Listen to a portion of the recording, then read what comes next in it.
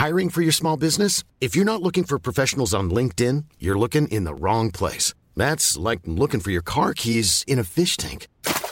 LinkedIn helps you hire professionals you can't find anywhere else, even those who aren't actively searching for a new job but might be open to the perfect role. In a given month, over 70% of LinkedIn users don't even visit other leading job sites. So start looking in the right place. With LinkedIn, you can hire professionals like a professional. Post your free job on linkedin.com/people today. There's never been a faster or easier way to start your weight loss journey than with PlushCare.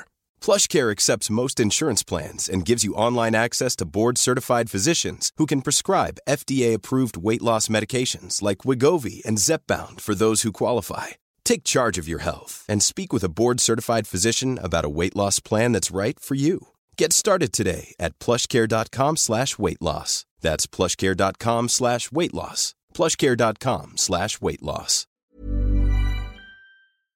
It feels terrible when a beloved character from a movie gets killed off unceremoniously, and there's nothing we can do to stop it. But as it turns out, it's not just us, the viewers, that feel bad about this. Sometimes it's the creators themselves who regret killing off their characters. So let's take a look at a few of them. I'm Amy from What Culture, and here are 8 creators who regretted killing off movie characters. 8. Jonathan Kasdan called Val's death a cheat.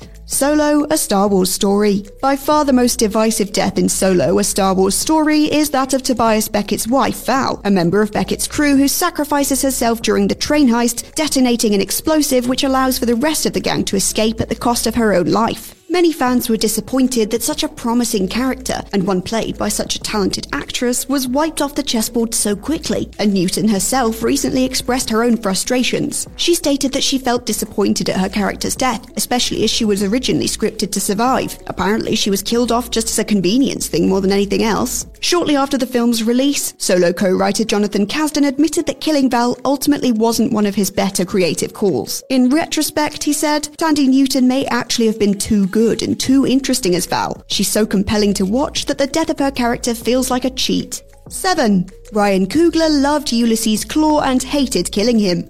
Black Panther.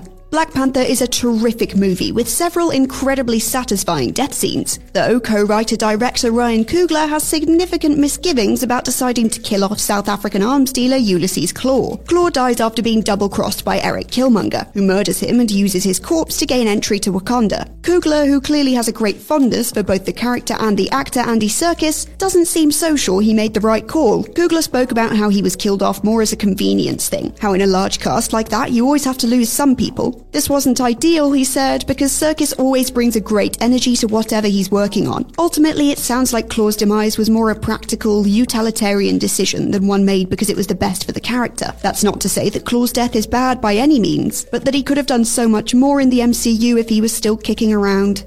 6. Barbara Broccoli admitted Strawberry Fields should have survived. Quantum of Solace. Now, few would profess to call Quantum of Solace one of the stronger Daniel Craig Bond movies, and that's in a large part because its supporting roster of characters is frankly quite forgettable. Strawberry Fields shows up midway through the film to effectively babysit Bond and ensure he heads back to the UK. But of course, 007 quickly seduces her and that plan goes out the window. Predictably, soon enough, Fields makes her exit when her body's discovered drowned in crude oil, in a smack on the head homage to a similar scene from Goldfinger. Many fans were left disappointed that a talented up-and-comer like Jenna Arterton was cast in a thankless nothing role like this. None more than Arterton herself, who revealed in 2012 that even the Bond producer, Barbara Broccoli, admitted they made a mistake by killing her. In a brief conversation between the two women, Broccoli said that she'd wished they hadn't killed Fields off and that it would have been good to have her come back. Instead, Arterton joins the long list of skilled actresses fobbed off with strangely insubstantial supporting roles in the Bond franchise. 5. James Cameron apologised for William McMaster Murdoch's reputation. In the case of James Cameron's Titanic, it's less that he outright regretted killing off First Officer William Murdoch, a real-life figure who indeed died in the 1912 catastrophe, but instead the means through which he depicted it. In the film, Murdoch is in charge of the Titanic's bridge on the night it's hit by the iceberg. During the rush for lifeboats, Murdoch panics and shoots 2 young men dead, and upon realising the gravity of his actions, he promptly shoots himself in the head. It's one of Titanic's most memorably bleak moments, and yet entirely fictionalised by Cameron. This unsurprisingly caused quite the stink with both historians and Murdoch's living descendants, who felt that it mischaracterised him as a villain. Fox Vice President Scott Neeson ultimately went to Murdoch's home village to smooth things over with his family, while whilst Cameron more recently expressed regret about portraying him this way. He went back and forth justifying his choice to defame the real-life Murdoch before concluding that he perhaps wasn't quite as sensitive to the surviving family as he could have been. Fundamentally, though, Cameron has rewritten the man's history for the masses, and there's very little that can be done about that now. 4. Wes Craven protested against Marge Thompson's ridiculous demise. A Nightmare on Elm Street.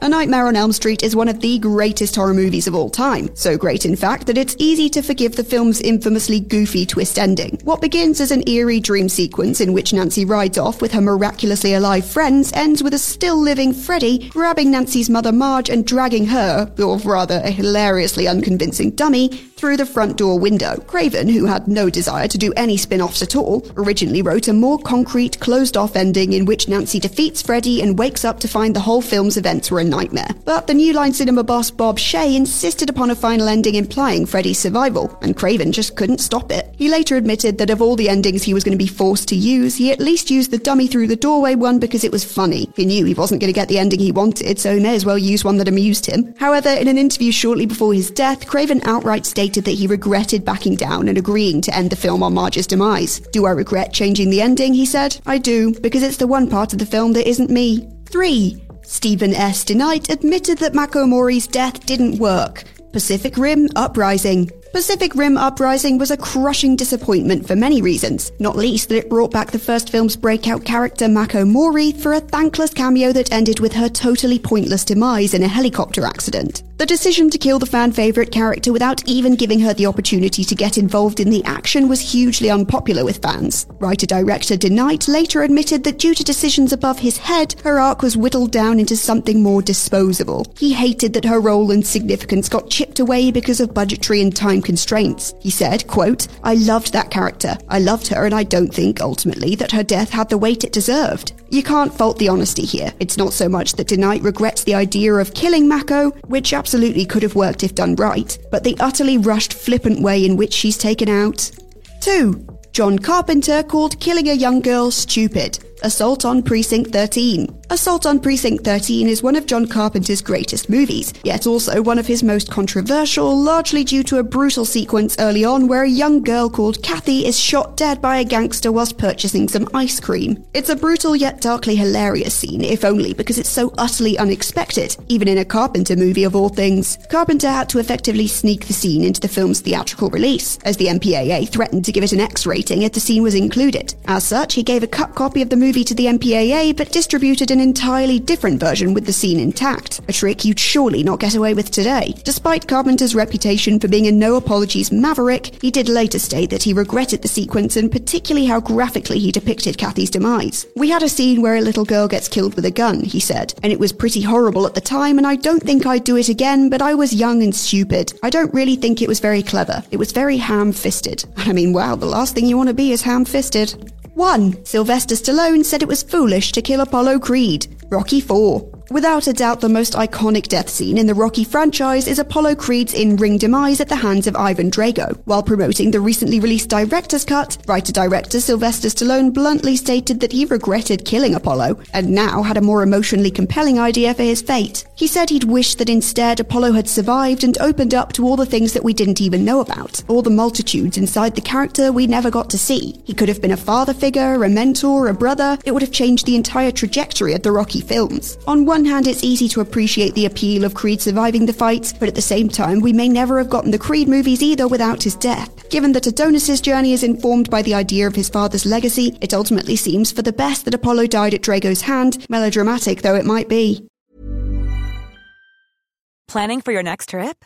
Elevate your travel style with Quince. Quince has all the jet-setting essentials you'll want for your next getaway, like European linen, premium luggage options, buttery soft Italian leather bags, and so much more. And is all priced at 50 to 80% less than similar brands. Plus, Quince only works with factories that use safe and ethical manufacturing practices. Pack your bags with high-quality essentials you'll be wearing for vacations to come with Quince. Go to quince.com/pack for free shipping and 365-day returns. Even when we're on a budget, we still deserve nice things. Quince is a place to scoop up stunning high-end goods for 50 to 80% less than similar brands.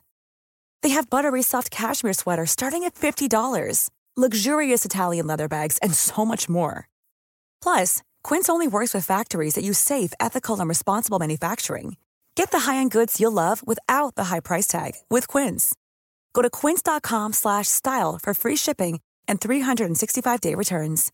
Imagine the softest sheets you've ever felt. Now imagine them getting even softer over time. That's what you'll feel with Boll & Branch's organic cotton sheets. In a recent customer survey, 96% replied that Boll & Branch sheets get softer with every wash. Start getting your best night's sleep in these sheets that get softer and softer for years to come. Try their sheets with a 30-night guarantee. Plus, get 15% off your first order at bollandbranch.com. Code BUTTERY. Exclusions apply. See site for details.